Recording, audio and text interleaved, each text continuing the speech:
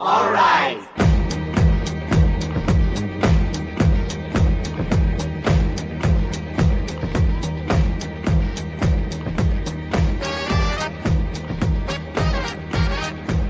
When I stay in the shoes now, I'll hold Billy scene in a whole red maybe get the color boss dying.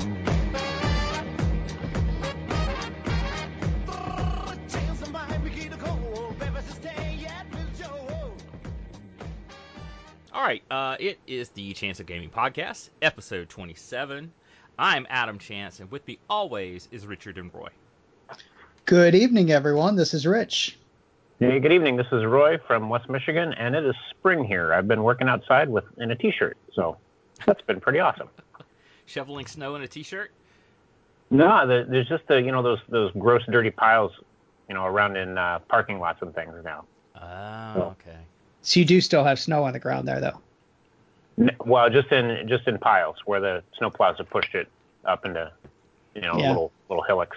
Hopefully, we're done with that nonsense for the year here. Yeah. We've got pollen down here in the south. Yay! I've been sniffling and sneezing for weeks now, but anyway, so I guess we'll start off with what we... Oh, wait, let's see. Hold on, some housekeeping. We do have a sponsorship. I forget, because this is the second time we've done this, and not used to this. Through Alter Dementia. Hopefully I said that right. And you'll see this link in the show notes. It's Alter 3 Dementia.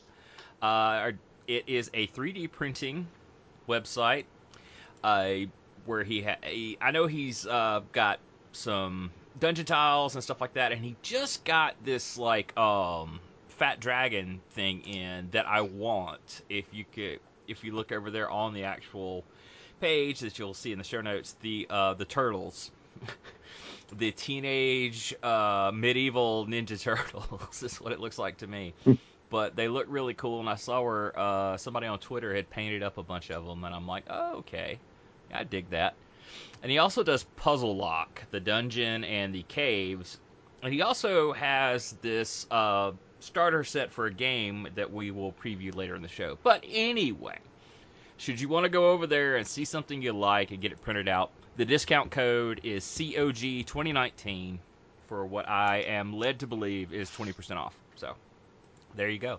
And so, hey, Richard, I wanted to add that go ahead. Alter Dementia is going to be at the Tulip City Comic Con, which I think is going to be in the end of April in Holland, Michigan. So he'll have a booth there along with another vendor. That's cool. So you can catch him there too.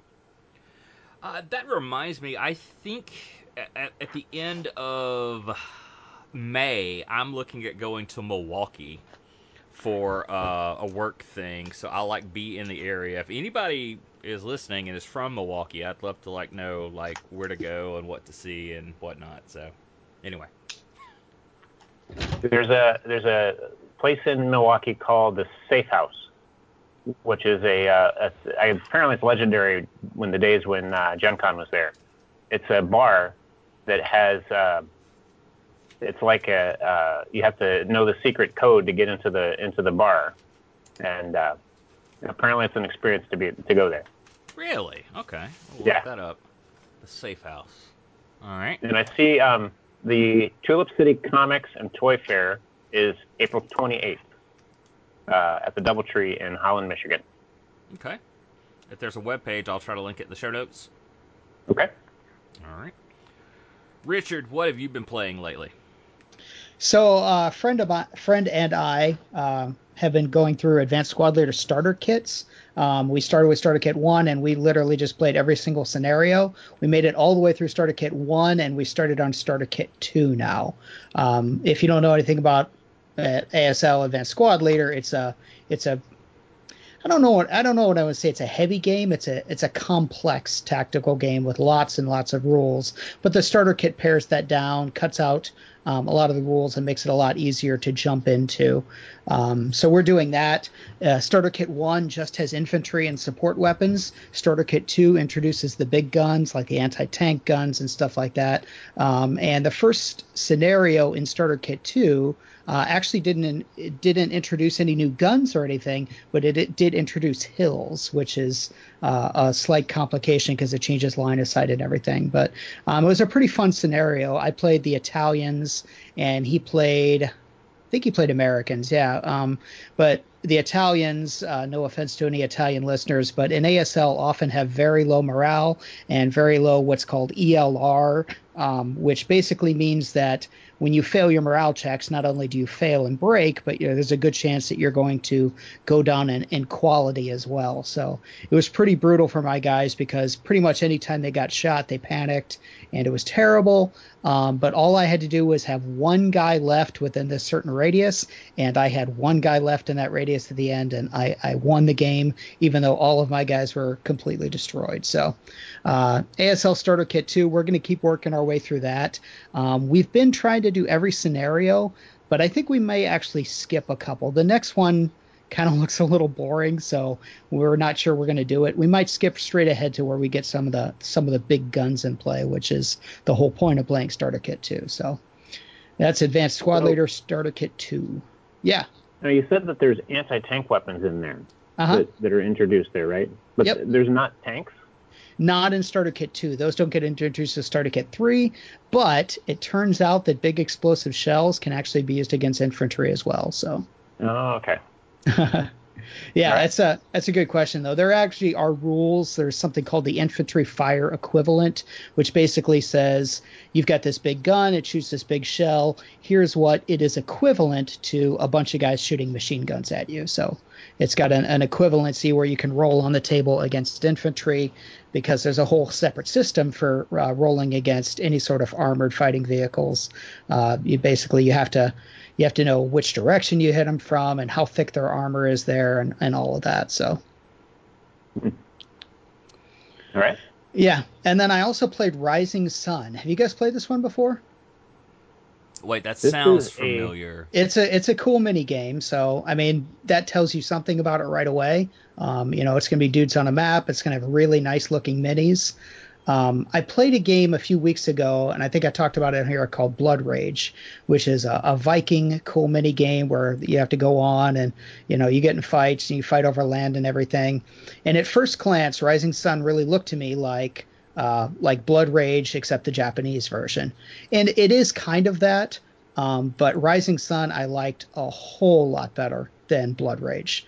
It's got, it's not a historical game by any means because you're summoning monsters and everything, but you are playing basically on a map of Japan divided into maybe 8 territories or so.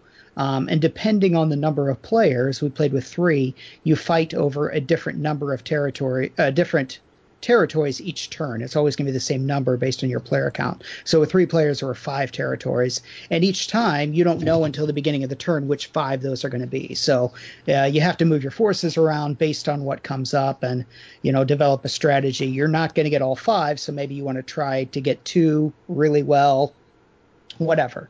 But I really liked it a lot. The game was a lot of fun. Like I said, I liked it a lot more than Blood Rage. There were some interesting mechanics. There's what they call an honor mechanic, where basically the player with the highest honor gets to break ties in his favor. And what's interesting is the honor isn't a number, it's just a seeding. So, you get seeded 1, 2, 3. And if you go up in honor, you just immediately replace the person above you. And if you go up twice in honor, with a 3-player game, you go immediately to the top. So there's a lot of flexibility and movement there in the honor system. And then there's a lot of abilities that are actually better if you're the lowest honor. So there's reasons to be high honor and reasons to be low honor. Probably on the balance, it's best to be high honor just because breaking ties is a really nice thing to have in a lot of different situations. But there are definitely times when having low honor gets you more powerful abilities as well. So kind of like going to the dark side. So I really enjoyed that game. I definitely want to play that one again. That was Rising Sun. Kind of similar to Starship Samurai. I've seen Starship Samurai, but I've never played it, so I can't really make a comparison. It seems like somebody had said that it was. Yeah, I don't know. Okay. Like I said, it's very much like, I mean, on the surface, it's very much like Blood Rage, and they are both cool mini or not games, which not necessarily a bad thing, but with a Cool Mini or Not game, you pretty much know what you're getting. They all have a lot of similarities. Great looking minis, though gameplay is somewhat similar in my experience. But they're different enough that I like this one a lot better than Blood Rage. It was a really big Kickstarter, if I remember. It was, yeah. And also, my friend Chris dumped his Kickstarter of it at Board Game Geek Con. Sold Yeah. it there, so. Yeah, I heard of a number of people selling the Kickstarter, which usually that happens for one of two reasons. Either the game is sold out everywhere and people just want to make a buck, or they're disappointed in what came out. I don't know what the case was here. I haven't heard bad things about this game. It's not one that I've heard a lot of people saying, "Oh, this was just terrible." So it's probably just because when it first came out on Kickstarter, there were a lot of exclusives and things that I don't know if you could get them now. I know there's lots of expansions to it, but I don't know the situation on whether they're available now or not. Yeah, it is funny to me. I've noticed locally, and this is, you're in the deep south of Mississippi, a couple of formerly large Kickstarter games from like years ago have like made their way to like, was it like Ross or Tuesday Morning? One of those companies that just buys up leftover stock from places, Really? and it's pretty cheap. Dadgummit, one of them, it was like, I'm almost positive it was one of the first Cool Mini or Not Kickstarters. The Battle for Alabaster or whatever. I Whatever don't that think one I've even heard was. of that one. That's the subtitle of it. Yeah, I don't know how long Simon's been around. I know they kind of came onto my radar in the last 2 or 3 years. It was Sedition Wars, Battle of Alabaster. Okay. And that was, well, I wanted to look at it, but their thing is closed for renovations. Oh, wait, here's the Kickstarter from 2014. Okay. From 2014, it was a $951,000 Kickstarter. It's like the campaign was to get like just the box. It was $80 plus shipping, and they said like the MSRP on it would be I'm sorry, it's $80 plus $25. Oh no, sorry, ships free in the USA, $25 for international shipping. So it was. They said MSRP was $89, but yeah, we found it locally at some discount places for I think like $13. So Yeah. it's always funny to me, like because I mean that's where it is. That's where it ends. And I've read a lot of good articles lately that talked about the problem with board games is they take up so much space and people buy a ton of them. So you're buying a lot of them and then you're pushing a lot of them out the door. And they end up like, if you're lucky for other people, they end up in a thrift store or something where somebody can get it cheaper. Or you can try to sell it on the secondary market if it has value. But, it's just taking up a lot of space. Yeah, I can see that. My collection is starting to take up too much space, but I'm not quite ready to start dumping stuff yet, so. I know. Just buy a storage unit. That's all you Yeah. need. A second house. Anyway, sorry. Or you could open a lodge in central Missouri. Yeah, exactly. And let other people pay me to play my games. Mm-hmm. Yeah. So I played some more Gloomhaven. Spoilers for anyone that is playing through it, but we finally got to play against some oozes, which I have heard about, but the oozes are super annoying to fight against because they just keep splitting and multiplying, and eventually you end up with an entire room full of them, and it's hard to cut your way through the swath. But the other thing to do is every time they split, they actually lose health.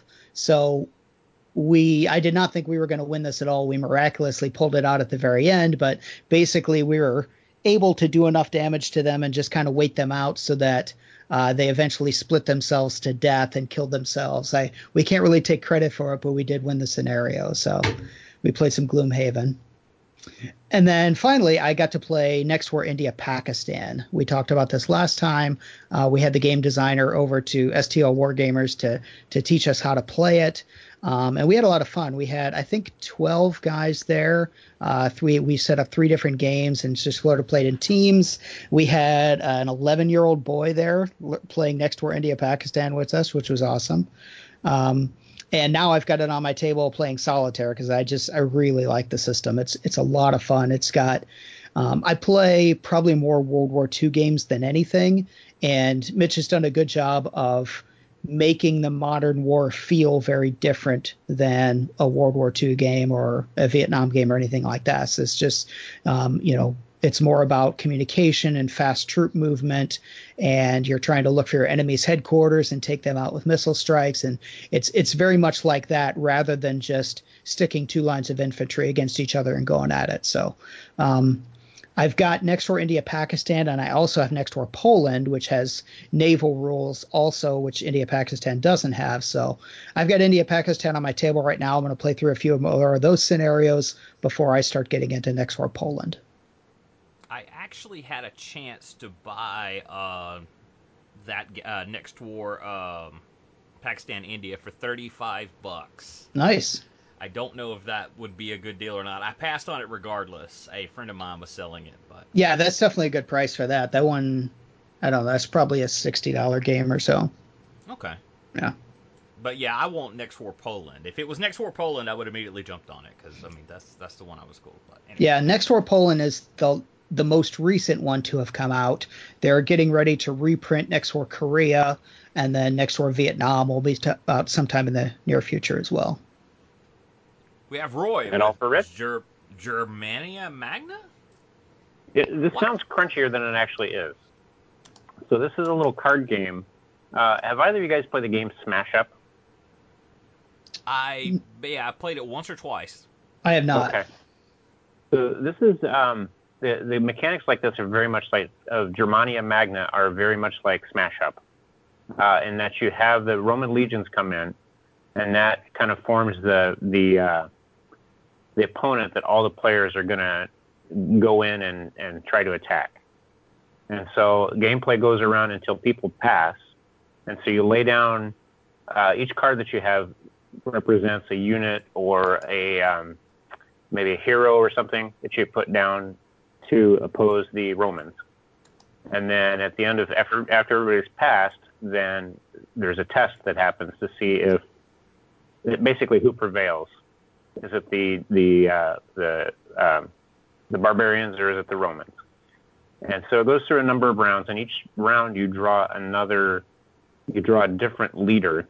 So each leader has a different little special ability, and you just play around and you gather points based on how many of the Roman legions that you've conquered. So yeah, Germania Magna is a little card game that's kind of a more serious version of Smash Up. So all the players play Germans, and the Romans are like the common enemy? Yeah. Okay. So you lay out 2 or 3 of various districts that you're going to attack, essentially. So, and the artwork is pretty nice in it. Yeah, that's what I was going to say. I love the artwork on it. The cover looks very cool. Yeah. So, and this is all stuff I played last weekend when I went to the 36 Hours of Gaming at Hope College. So, yeah, I played that, and then I played Photosynthesis, is the game with trees, and it's kind of relaxing where you grow trees, as high as you can get them. And so the board is in concentric rings. So if you plant a tree on the outside, which is where you start, you once it gets to its highest height, then you can harvest it for points. And you draw a token off the stack based on the ring of what part of the forest that you're in. So each turn, the sun moves 1 tick. It moves 8 spaces, and I believe it goes around 3 times. And each time, if you're not shadowed, then you get some sun points that you can use to, buy some seedlings or make grow a tree out of some seeds, or make it a little bit bigger, and then eventually, once it gets to its highest thing, then you can harvest it. So it's nice artwork again. The figures are nice, and it's kind of relaxing. I thought about picking this one up as a family game. How easy is it to learn? It's all right. I mean, it's tough to. I think it would be a little frustrating for the younger set. Oh, okay. to do well at it. Because you got to think about not only where's the sun going to be next turn, and I need to place this tree, or maybe I need to grow this one so it's high enough that it'll catch a little bit of sun. So there's a little bit of, you got to think ahead as far as what's this going to do for me in the future. So you weigh that against, like, if you have the tallest tree, do I keep it there and get the points for it, or do I harvest it? I'm sorry, do I keep it there and get the sun points for it so that I can buy and mature other trees, or do I harvest it for victory points? So there's some planning that has to go into it for where you want to be on a later turn.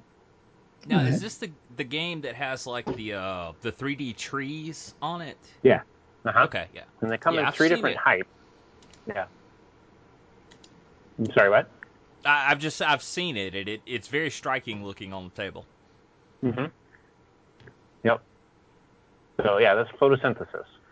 And then I played a game called The Bloody Inn, which is set in Paris, and you run an inn. All the players have various.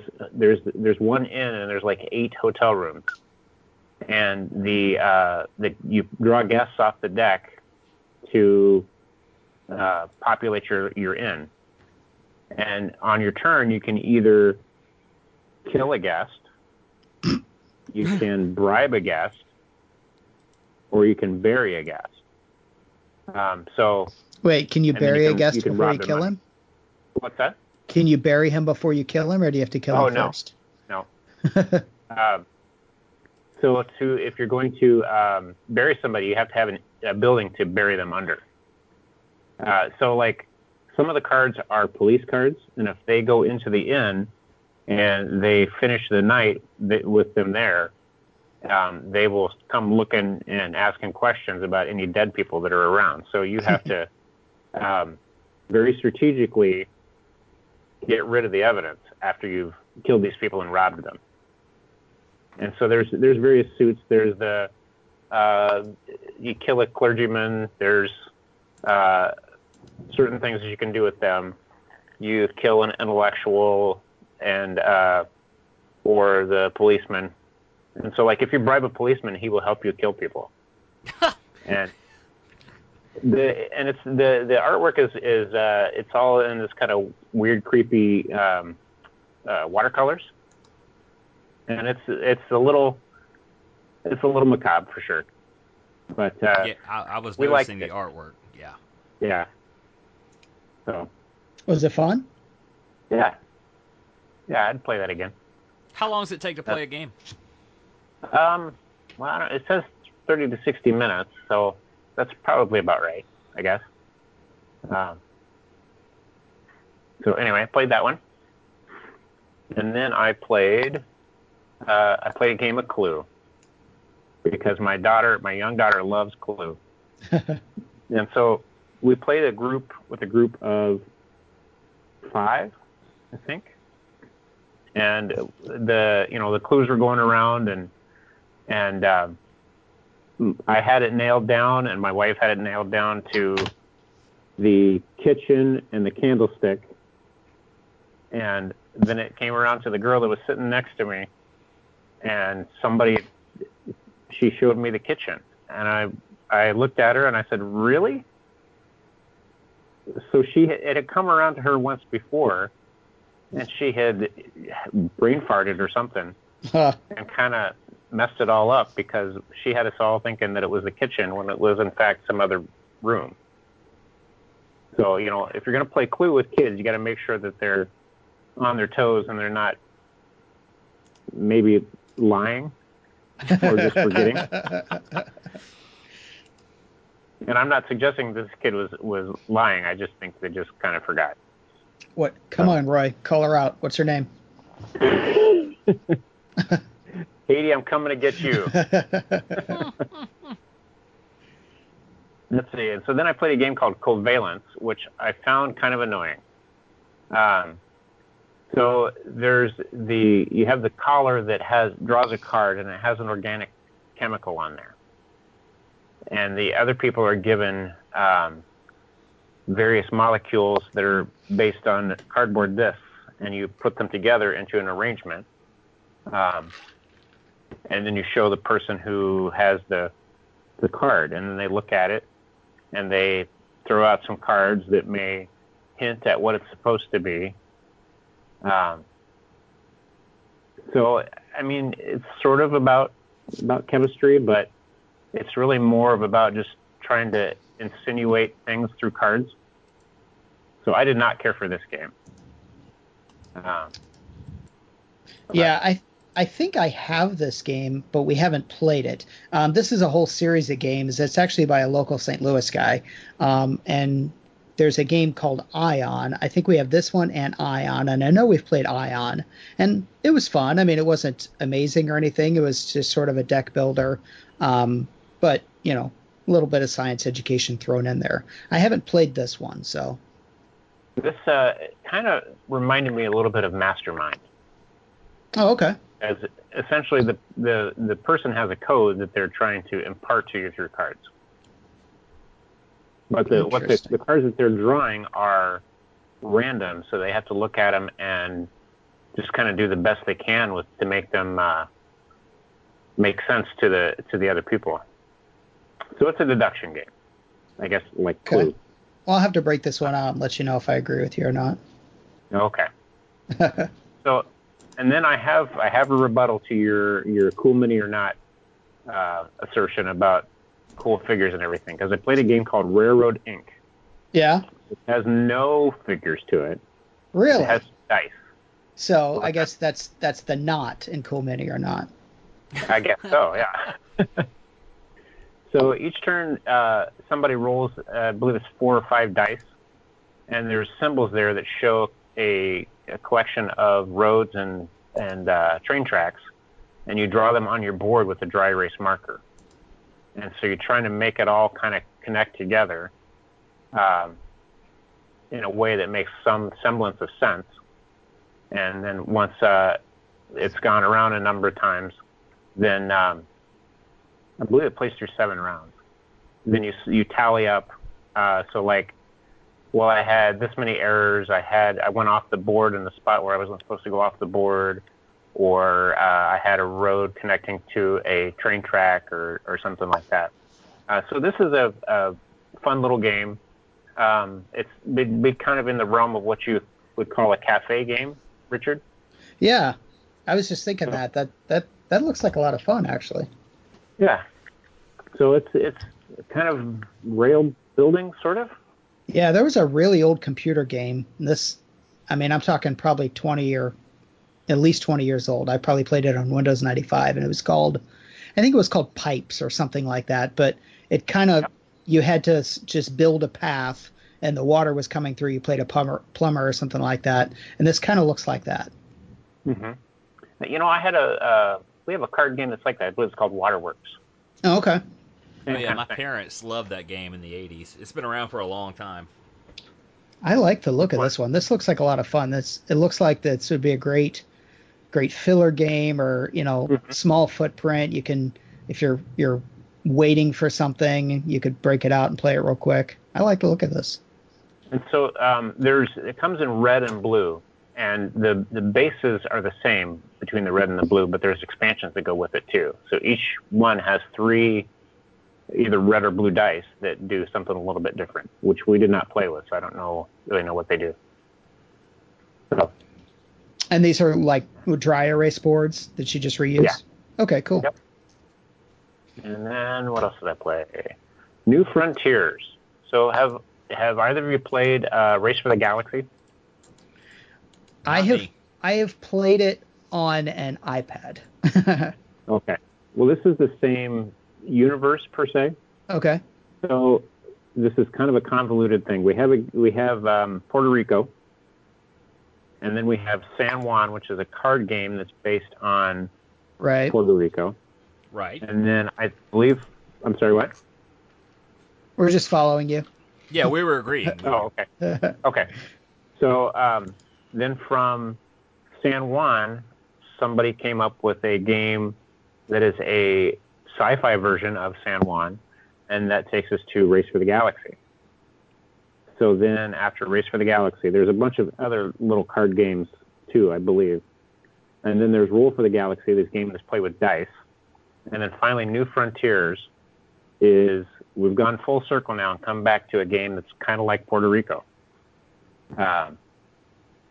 So we played this through, and when I happened to see an ad for it, and I thought, well, that looks kind of cool because I like Race for the Galaxy, I like Roll for the Galaxy. So I'll probably like this, which I did sort of, because there's, I guess in my opinion, if you have both of the first games, Race and Roll, New Frontiers doesn't break enough frontiers to be worth getting. But if you don't have either one of those, it might be worth for you to have. But again, I'm a sucker for artwork, and this has a very consistent. Oh yes. So you see this as a replacement for Race or Roll to the Galaxy. What about Puerto Rico? What does it play more like? I think it plays more like Race for the Galaxy, actually. Oh, okay. Because Puerto Rico has the part where you fill up the ships to export, I believe, right? Mm-hmm. So this is, again, it's a role selection game, like every one of the game like that. And if you explore, then you draw a planet. You draw 7, or you draw the number of players plus 1 planets out of the board, and then everybody picks one, but you pick first. And then once everything has gone around, you can pick again of whatever's left. So the person that picks explored takes 2 planets, and it goes into their tableau for them to explore and settle, and then start getting the resources for it off of them. You're also getting, developments to enhance the points that you get when you trade or whatever. So, I mean, the concepts are all very similar. It's very accessible if you've played any of the other games. So, that's New Frontiers, which I believe is a relatively new game. Yeah, let's see here.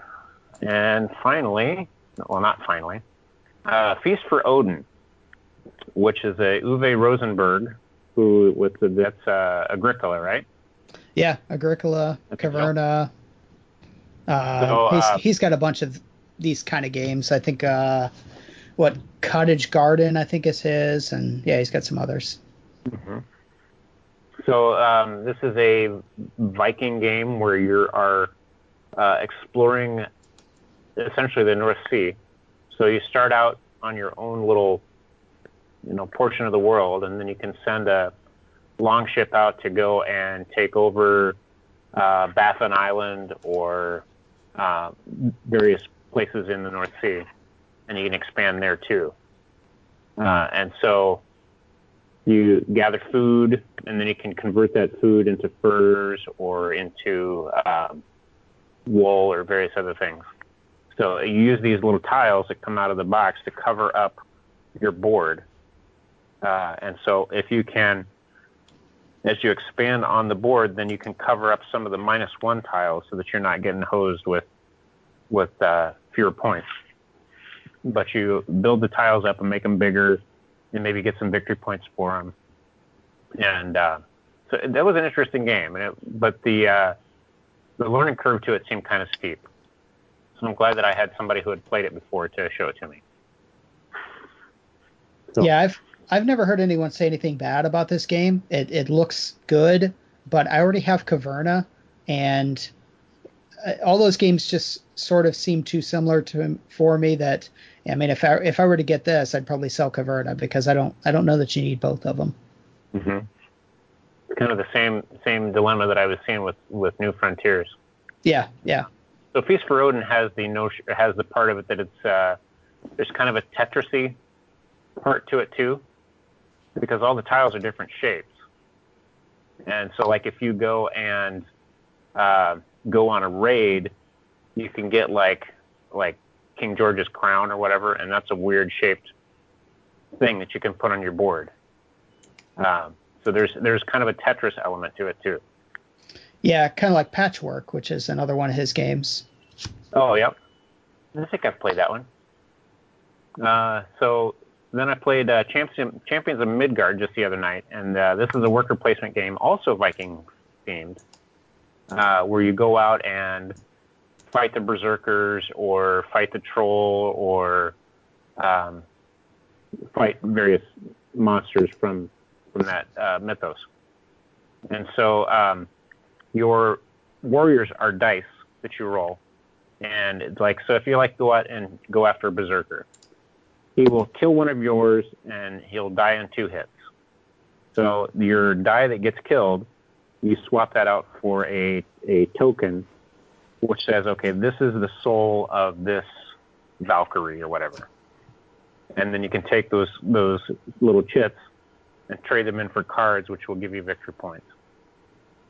So there's a lot going on in this game, and I believe the version I played of it has a lot of expansions added to it. So I kind of like it. I've never done well at it, but I kind of like it. It's a worker placement. So that's Champions of Midgard. How many players did you play that one with? I believe it plays up to 4. I think. I'm not for sure about that.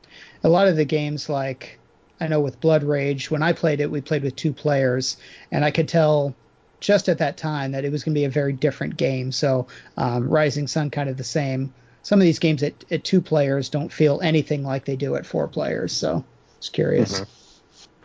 Okay, and this is going to take me a little bit.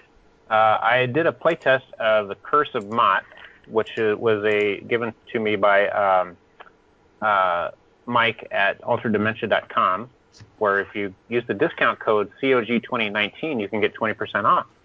So check that out. So anyway, Curse of Mott is from Ill-Gotten Games. So it's a company based in Seattle or near Seattle that Mike has a printing license with, and has printed and given me this game to play test. So I want to stress that this is a beta test, and you'll know why as I get into it. So I'm just going to read this because I have this written out here for me. This is a cooperative game for 2 to 4 players control 2 to 4 heroes who are rooting the cult of Mott from the kingdom.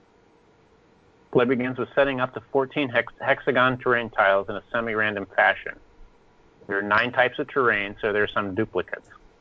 Then random event markers are placed on face down on the tiles. When a hero moves onto a tile, the event triggers. Each terrain has its own entry from 1 to 9. So this means having the book at hand to read the entry. Hunting through the book is sort of a tedious process.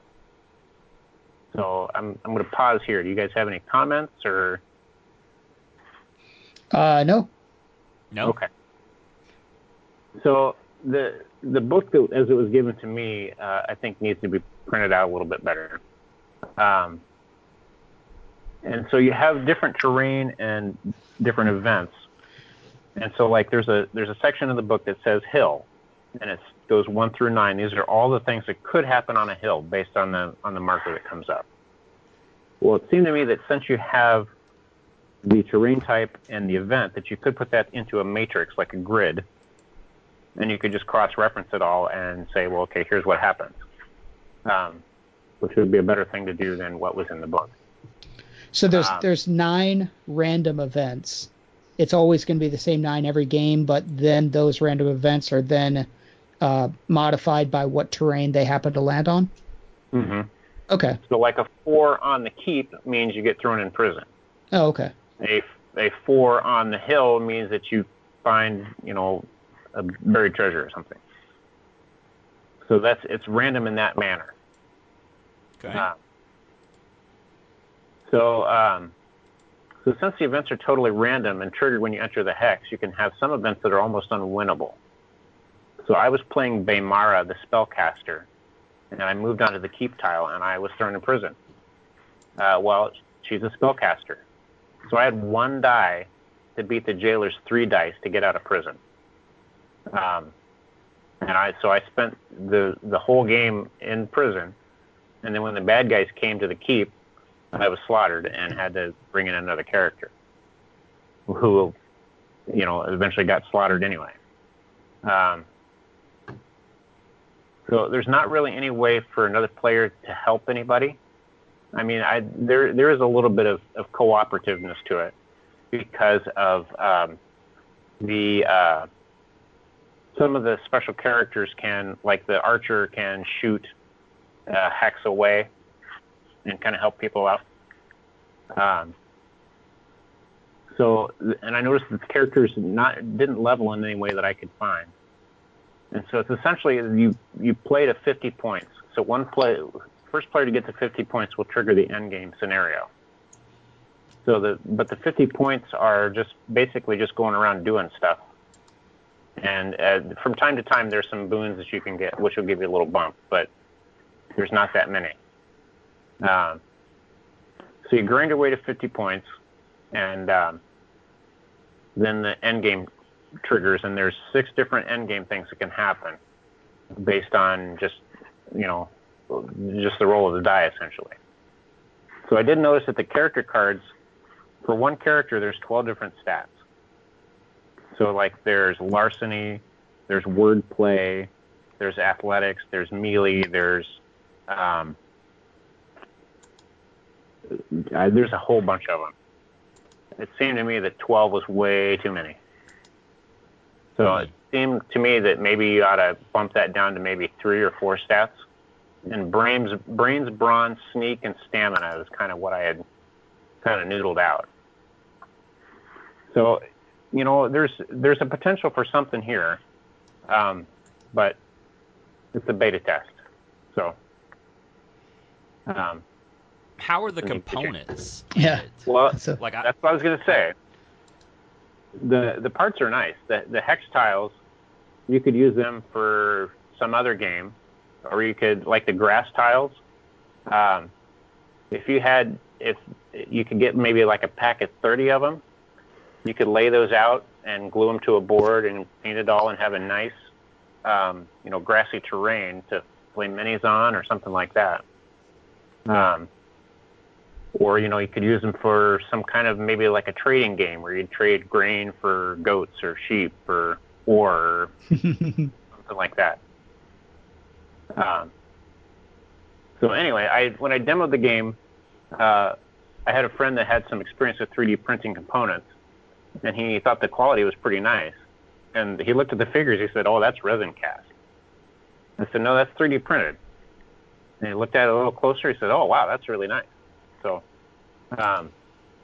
the quality of the stuff that Mike is doing at Ultra Dementia is top notch, but the gameplay is not so much.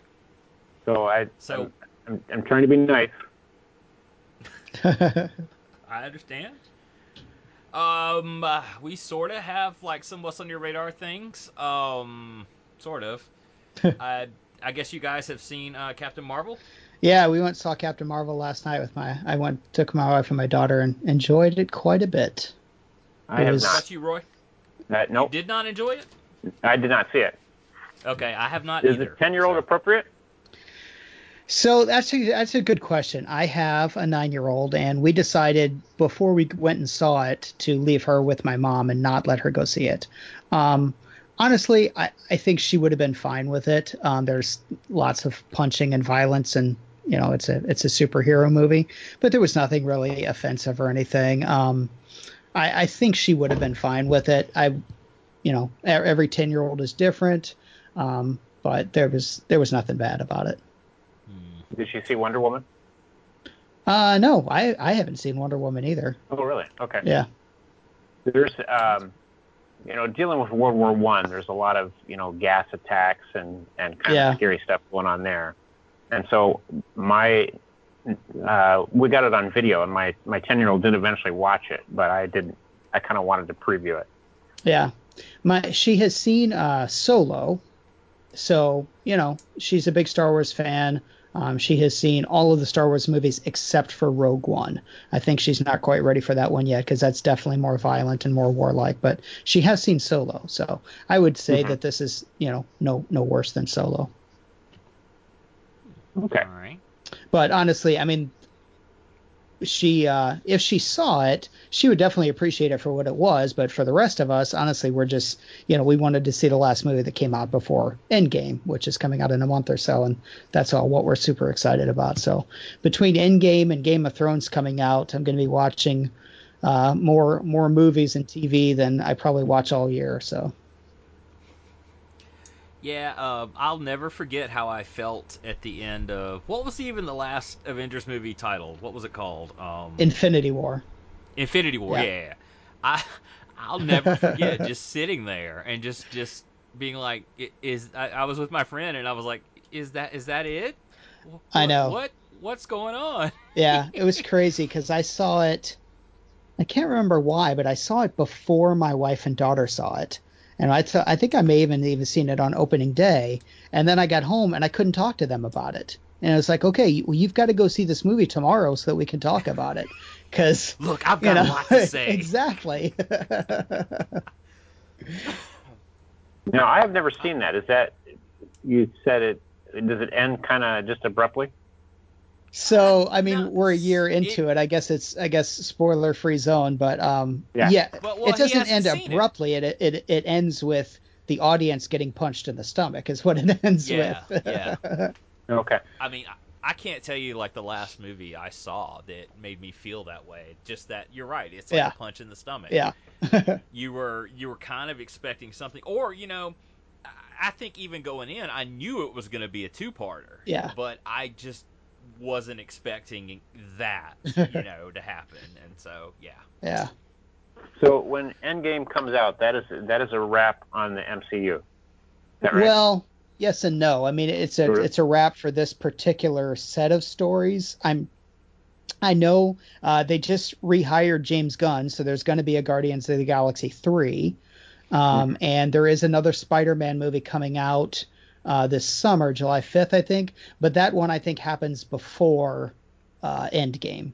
I think. I don't know the exact timing on that one, but I think that one happens before Endgame and Infinity Wars. Um, there, I mean, I'm sure. Well, I'm sure there's gonna be another Captain Marvel movie. well, yeah. That I think.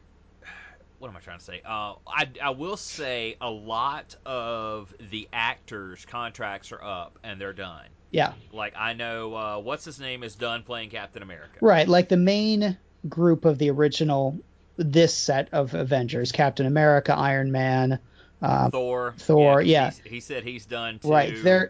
And They are yeah, done, but how they continue, I'm not sure. Um, like I said, I know there's a Guardians of the Galaxy 3 because they just announced that they rehired James Gunn. yeah. But that's the only one It's I just know for sure about is Guardians 3. you guys saw Into the Spider Verse, right? Oh yeah, Yes. yeah.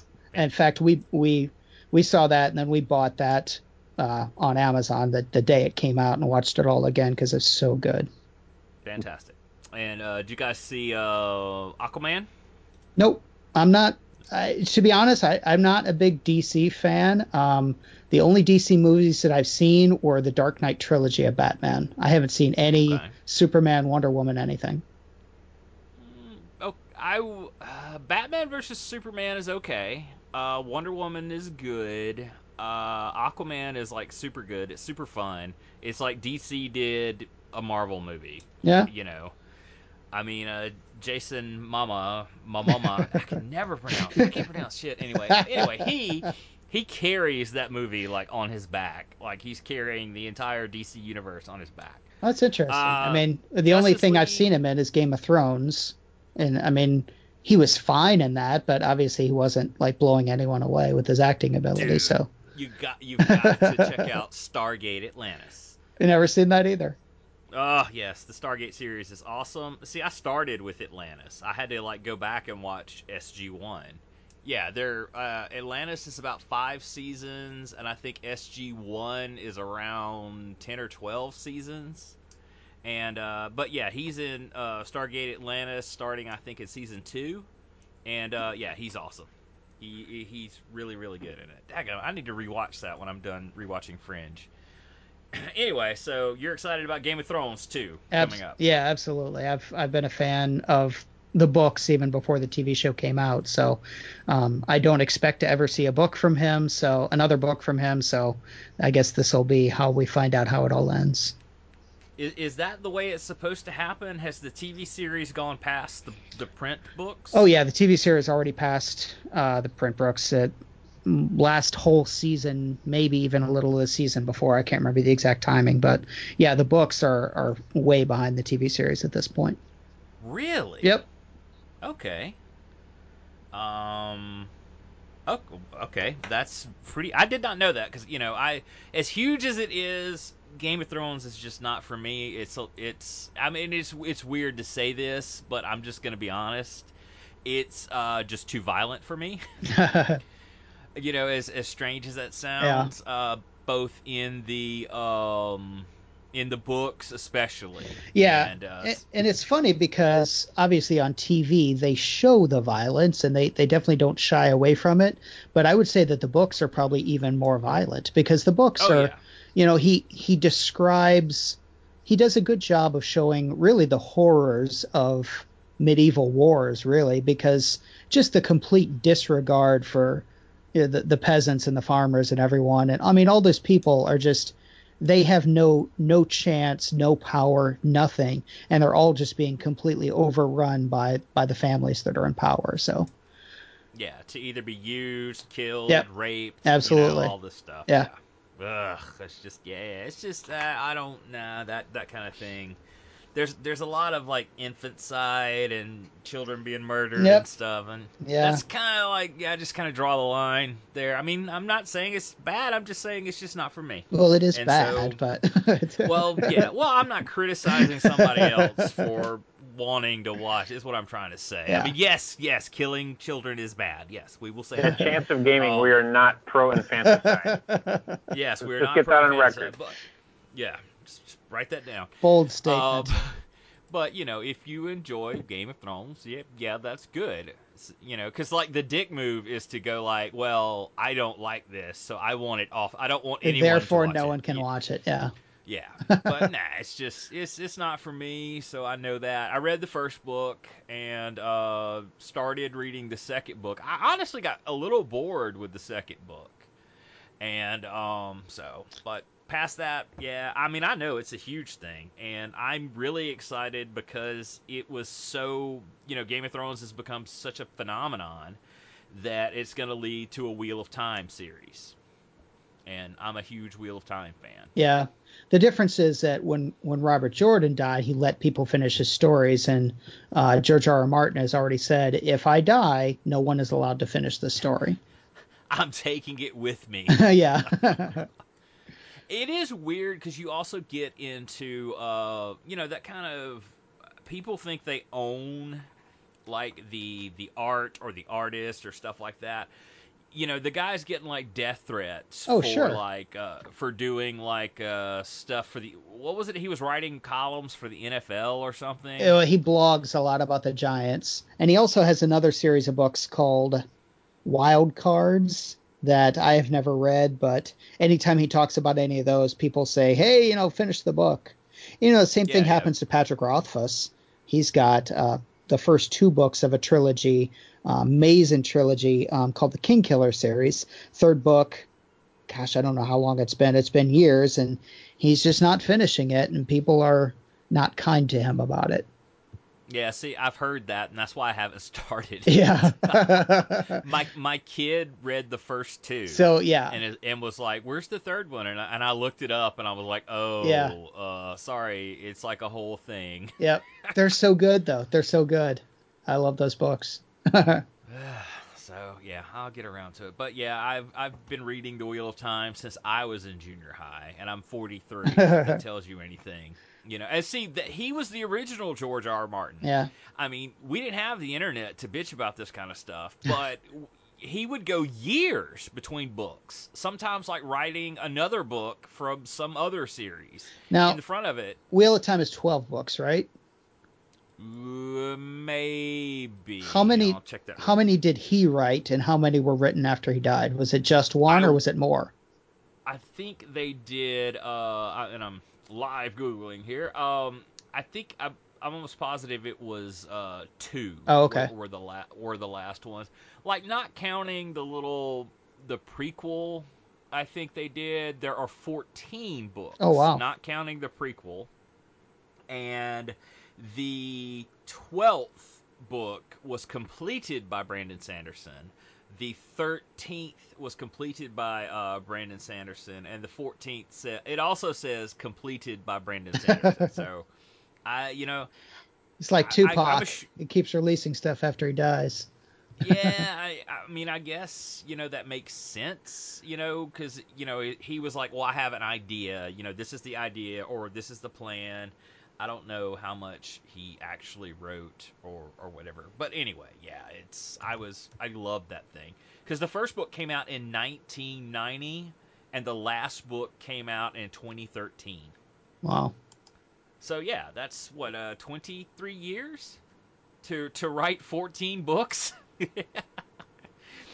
So yeah. Anyway, uh, moving on. I'm sure. Yeah, people. I do wonder. Do people even care? Like, well, they got off on a tangent on fantasy novels. You kind of think They like, keep hitting that skip 30-second button on us. aw, that makes me sad. Because because I kind of think like board gamers and stuff like that. Well, it's your part in that Venn diagram of geekdom. You also read books and fantasy, but maybe not. I don't know. Anyway, to this more exciting article on Cool Mini or Not enters an exclusive North American distribution deal with Asmodee. So yeah, I just tossed this on here because they're forming this huge Voltron of popularity for sure. But they're getting their stuff out, and also this really means they're getting their stuff out in stores.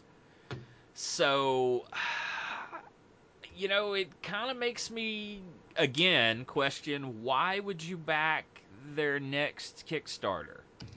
Because with this deal, it's gonna come to your local gaming store. Yeah, that's an interesting question because we talked about the Root Kickstarter. I can't remember if we talked about it on the show or if you were just tweeting at me, sort of teasing me about it. And I said I wasn't going to do it, and then I went ahead and backed the Root expansion on Kickstarter. And ever since I did, I'm not sure if I'm going to. I've got 9 days to make my decision. I might back out of it because the Kickstarter for this Root expansion is $50. I know I'm going to be able to get that at Miniature Market for 40. So why am I paying 50 to get it on day one? Yeah, that is true. Although I will say, like, Root has been like my one Kickstarter regret. It was for several months I because already it had the came game out and the first expansion though. This is just the second expansion, so right. But that first one, it came out, and then people that kickstarted it were playing it for a good 3-4 months. yeah. And now you can get it. And honestly, I'm just kind of waiting on it to go on sale. I really, really am because yeah, I was honestly shocked at the last either Miniature Market or Cool Stuff Inc. sale at what they had, on there. I was like, wasn't this like a really? Dadgummit, I cannot remember what it was. But anyway, but it was like, I can't believe this is here and it's on a discount sale because this was like the hot shit like 9 months ago. Yeah. But Maybe I'll just keep it it, and I'll try to sell it. yeah, that is the Have thing. you You could seen what probably get Wingspan is going for? Oh no. man, People what? are buying copies of Wingspan for like more than $200. It's insane. That's a $40 game. Wow. And that's the thing is it's just coming. It'll be like next month, I think, Yeah. or the month after. It's gonna be reprinted. Yeah. Absolutely, it is happening. But yeah, yeah. Well, I mean, if you've got the money that you obtained legally and you're not hurting anybody else, whatever. Yeah. That's what you want to spend your money on. Go for it. So I will say they announced the Joan of Arc fantasy board game is coming to retail, and I danced a fucking jig because I'm in that Facebook group with it because I saw that like 2-3 years ago at Gen Con and was like, this is amazing, awesome, I want this game. It went to Kickstarter and it was too expensive. It was like, $100, $150. I'm like, that's insane. for what this will be. And people are like, well, it's not coming to retail. Your only way to get it is this Kickstarter. It is coming to retail with an MSRP of $60. Wow. Is it? Am I not getting all the Kickstarter extras? Yes, I know I'm not. But you also paid extra for those, for like the dragon and the terrain and all that stuff that you paid for. They didn't just toss that in for free. But it's coming to retail for $60, which means I'll buy it for 40. And so, there you go. Me 1, you 0. So there you go. For you people out there who did that. But yeah, there were a lot of weeping and gnashing at teeth when it came out. Well, when they announced Kickstarter, I'm like, a Kickstarter that successful, you would be stupid not to put it out at retail. It just goes to show you people are interested in it. Yeah. And I mean, absolutely. That's what capitalism is. If people want it, it will be for sale. yeah. Anyway, the next thing we had is, I'm sure you can get this through our close personal friend Ultra Dementia. An artist has released 300 printable D&D miniature patterns for free. So if you need a guy to print this up, it's COG 2019. You get 20% off of it over there. And yeah, I mean, they're not bad. They're not as, looking at the samples people have done, they should have got a better person to paint them. But sculpt-wise, they're not bad. They're probably on par with like the D&D collectible minis, not necessarily the ones that just come in the blisters. But yeah, you've got 300 figures from Appendix A and NPCs from Appendix B to There's a print out Bigby's for your interposing hand figure. I like the beholder who appears to be blind because he doesn't have a pupil there. Doesn't have any pupils. I know it's a blind beholder. But so I wonder how long it's gonna be before everyone has a 3D printer, and you can buy games electronically the same way you buy a game off Steam now. It used to be you would go to Walmart or Best Buy or whatever and actually buy a box that have Call of Duty 4 in it, and you have to put your CD in and everything. Now you just buy everything electronically. I mean, that's going to happen with games eventually. I don't know if it'll be 10 or 20 years away, but I mean, eventually everyone's going to have a 3D printer and you can just buy the game and print it yourself. It'd be just like Star Trek. Yeah. Hit the buttons on the replicator and here's your copy aside. Yeah. Actually, you know what? I just thought of something. We were talking about games taking up too much space. Holographic games. There you go. That solves both problems at the same time. What's the name of the game that Chewie and R2 play on the Falcon? Dejarik. Okay. There you go. I'm glad you said something because I wasn't going to dare. Yeah, I want to hear you pronounce that. Dejarik? Yeah, I think that's how it's pronounced. Dejarik? Okay. Yeah. Some Star Wars nerd is screaming at his iPod now. Yeah. Yeah. Hey, look, over in Star Trek Discovery, he's got a 3D chessboard. That's all I know. Oh, but, just like the old show, right? Yes, it is. All right. Yeah, it is. I love that show. It's the entire reason I get out of bed on Thursday mornings. That and the Orville. So, where was I? Dadgummit. Dude. Ah, yes. 35 years later, the extremely rare, extremely good Dune board game is finally getting a reprint. And I guess they're kind of doing it to tie in with, maybe the new movie or something like that, or ever how the stars aligned and somebody got the license for this. But this was an insanely popular game. And I've never played it, but I have seen people play it. I've seen it at cons and stuff like that, and just like walked by and took a picture, because it's like, wow, it's cool. This is cool. It's old and super expensive. And I want to say, yeah, Rex: Final Days of an Empire. So they just reimagined it. So basically, it was reskinned in 2012 for Rex: Final Days of an Empire, which was set in the Twilight Imperium universe. So and yeah, you could pick it. You could pick that game up like now for about $45 new. But yeah, this thing, I mean, it's gone for like $200-300 at least. It just depends on like condition and whatnot. But Gale Force 9 is the people that do like they've done Firefly, Star Trek Ascendancy, and strangely enough, there's a Sons of Anarchy board game. They're gonna do this, so it's gonna come out. It's gonna be awesome and be better than ever, according Yeah, to it them. does say it's a revised edition, so I don't know if that means rules or components or what, but it sounds like they're actually are tweaking it. I would imagine that there are, every game's got some issue with it, especially a game like that was just a licensed game. I mean, sure they have house rules or somebody else has rewritten the rule book over it, but I guess that's what it means is it will be tweaked, here or there. So I don't know. But I'm a big fan of Dune. I'm a big fan of the David Lynch version too. As weird as it is, I like the books. I've never read any of the other books that what was it Kevin J. Anderson and his son did that kind of told like all the prequel stuff about the machine revolt, the jihad, and all that. I've never read any of those. I'm almost positive I finished the main series.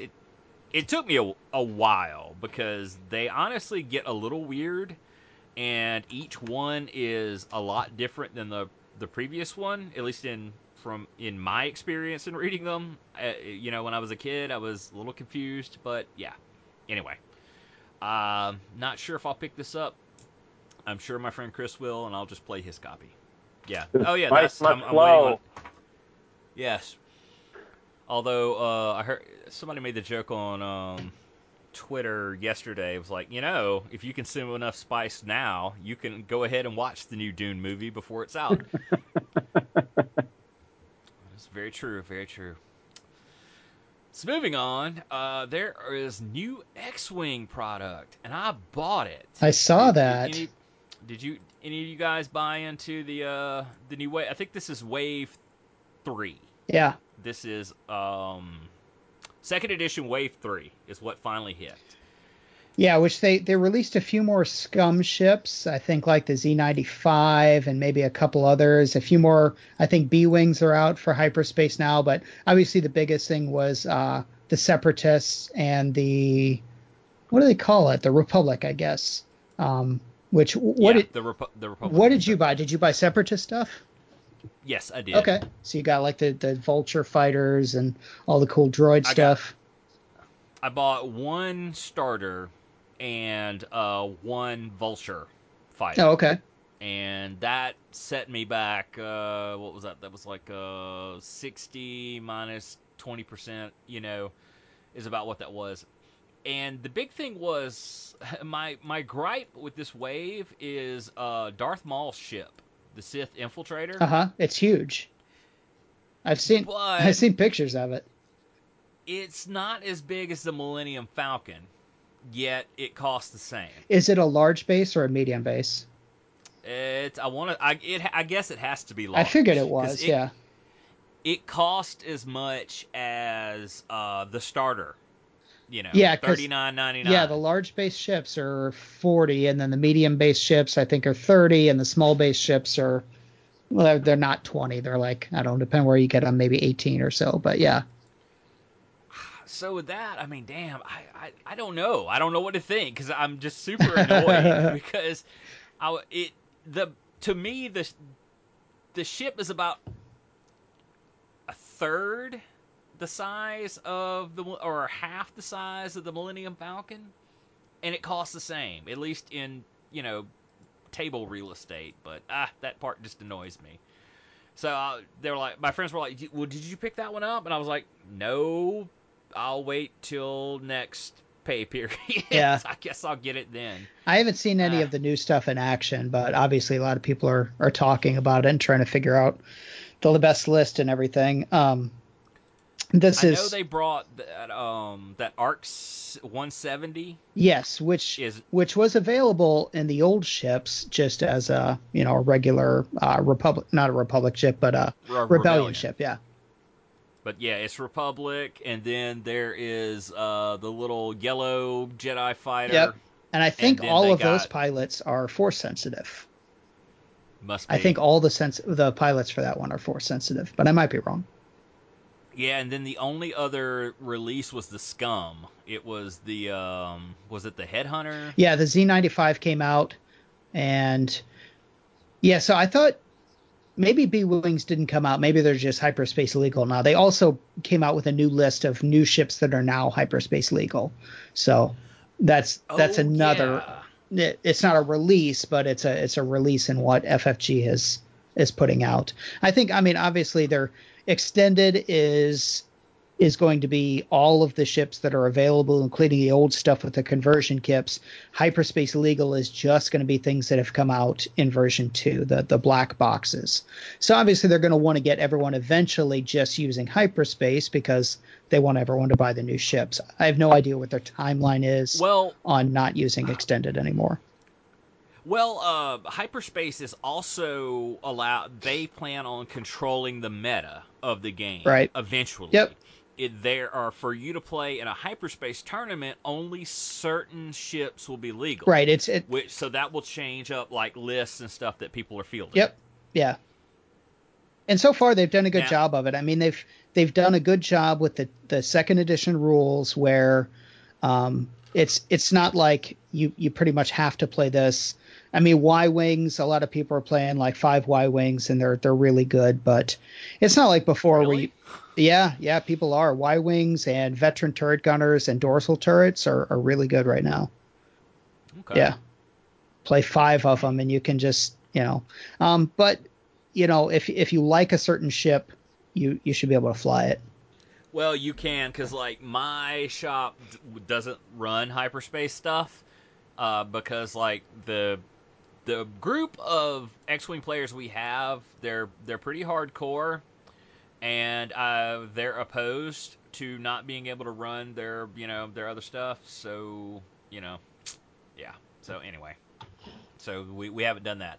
All that being said, I kind of glossed over something my local store posted about a hyperspace thing coming up at the end of July. And I was like, blah, blah, blah, whatever. And I go in the store and I buy my stuff, and they ask me about it. I'm like, well, it's just a new tournament. I guess you guys are finally going to do the hyperspace rules.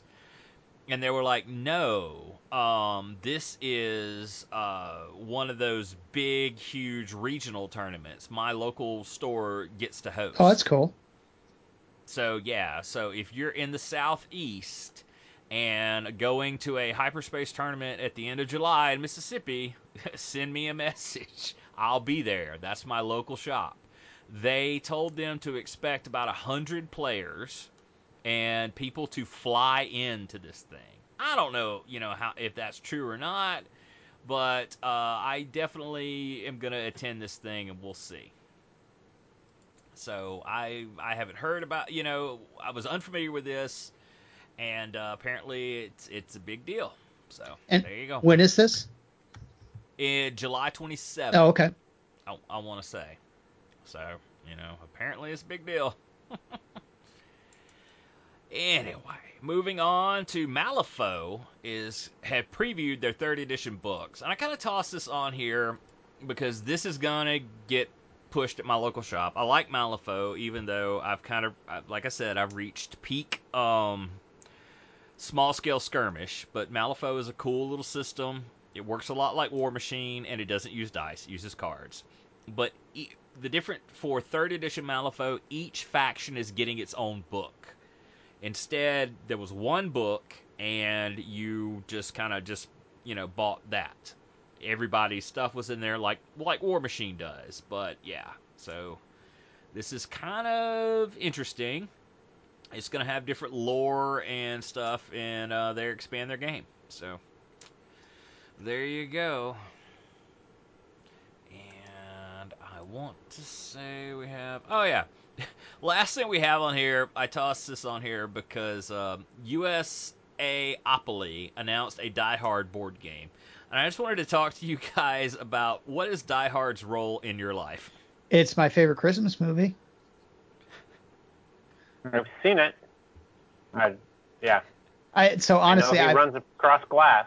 I'll bet I've when seen he's it barefoot. at least a dozen times. See, I'm with Roy. I'm like, I've seen it, and it kind of has this this mystique in kind of in American culture. If you guys watch Brooklyn Nine-Nine, it's what's his name's favorite movie. Andy Samberg. It's his favorite movie, and so there's that, and they've done multiple episodes about like Die Hard, doing a Die Hard, and they go out to Los Angeles and they tour different set, So all that to say, excuse me, I was just curious as to where you people are with Yeah. where it and yeah. So interestingly enough, though, I mean, I love the movie. I really have seen it at least a dozen times, and this game is not something that I would jump to buy. I mean, if once it comes out, if I hear that it's really good, I would consider it, but it's not like I'm going to jump and buy this game because it's a Die Hard game. So it does look interesting. I've never played a game like it. Well, I guess Imperial Assault is a one versus many. I've played that, but one versus everyone else. It looks like that's what kind of game this is. I haven't really played many games like that. So yeah, it doesn't really say anything that much about the gameplay, does it? No, I think people are just going to buy it because it's Die Hard. I think you're right. Although people will review it for sure. And maybe it's going to be kind of a diamond in the rough, like the Dune game. Yeah. With that, it was a what is the term? A licensed game. Yeah. And it turned out to be awesome. So I do like the cover with the glass. It's true. Yeah. And I'm guessing they did not get Bruce Willis's likeness, in it, but we'll see. From what I hear, Bruce is kind of a dick, so probably not. Yeah, I've heard Kevin Smith say that. Oh yeah. I like when he talks about working on BYT time. We're working on BYT. What is that? Bruce Willis time. So anyway, I guess that brings us to the end of the show. So we did a little show, a little there. We got a thing. Oh yeah. Then the one thing we almost did forget is the Brave Little Belgium giveaway, which has been totally spread everywhere, and I get probably 5 to 10 people emailing me a day about it. So I'll draw for that probably next weekend. I'll draw for that, so you can still send in your entry to chanceofgaming@gmail.com. And what would be great is if you're like, what I really like about the show is this, and you just tell me that, because it has kind of gotten spread around, and I'll respond to people like, oh, what's your favorite part of the show? And they're like, it's a show. Yes, it is. That helps your entry to tell me what you like about the show. Impress me. Quote something from like episode 7 or something. And and people have asked about like shipping or whatnot. It's like, I know, like, look, shipping to the U.S. will be free. Holland Spiel's covering that. Past that, a guy emailed me today. He was like, look, I live in Canada, and I know you said, in the U.S., blah, blah, blah. He was like, I'll pay to have it sent to me. So, okay, we could probably do that. We can do that. So, it's free in the U.S. Wherever else you live, buddy, you've got to pay for it, So, I just want to say. But all right, I guess we're done, and we will see you next time. Good night, everyone. Hey, I just wanted to say that everybody that's listening and you guys, that everybody that you meet in the course of a day is struggling with something. So just keep that in mind when you're talking to them and interacting with them. And on that note, I'll say true. Good night, everybody. That is absolutely true. Even people you meet that are like really grumpy and angry or stuff like that, you don't really know what's going on in their life. That is true. Mm-hmm. That is very true. And it's something as I get older, I kind of have that wisdom to realize that instead of being like a kid and just being like, fuck this guy. I can't believe, he's acting like that. But it's very true. Now, granted, some people are just dicks. That's true. But, that's on them. It's not on you. You don't have to be one as well. So, yeah, you should go forth and, kindness does not cost you anything. So, absolutely. just be good, be kind. So, good night. Good night, everybody. Good night.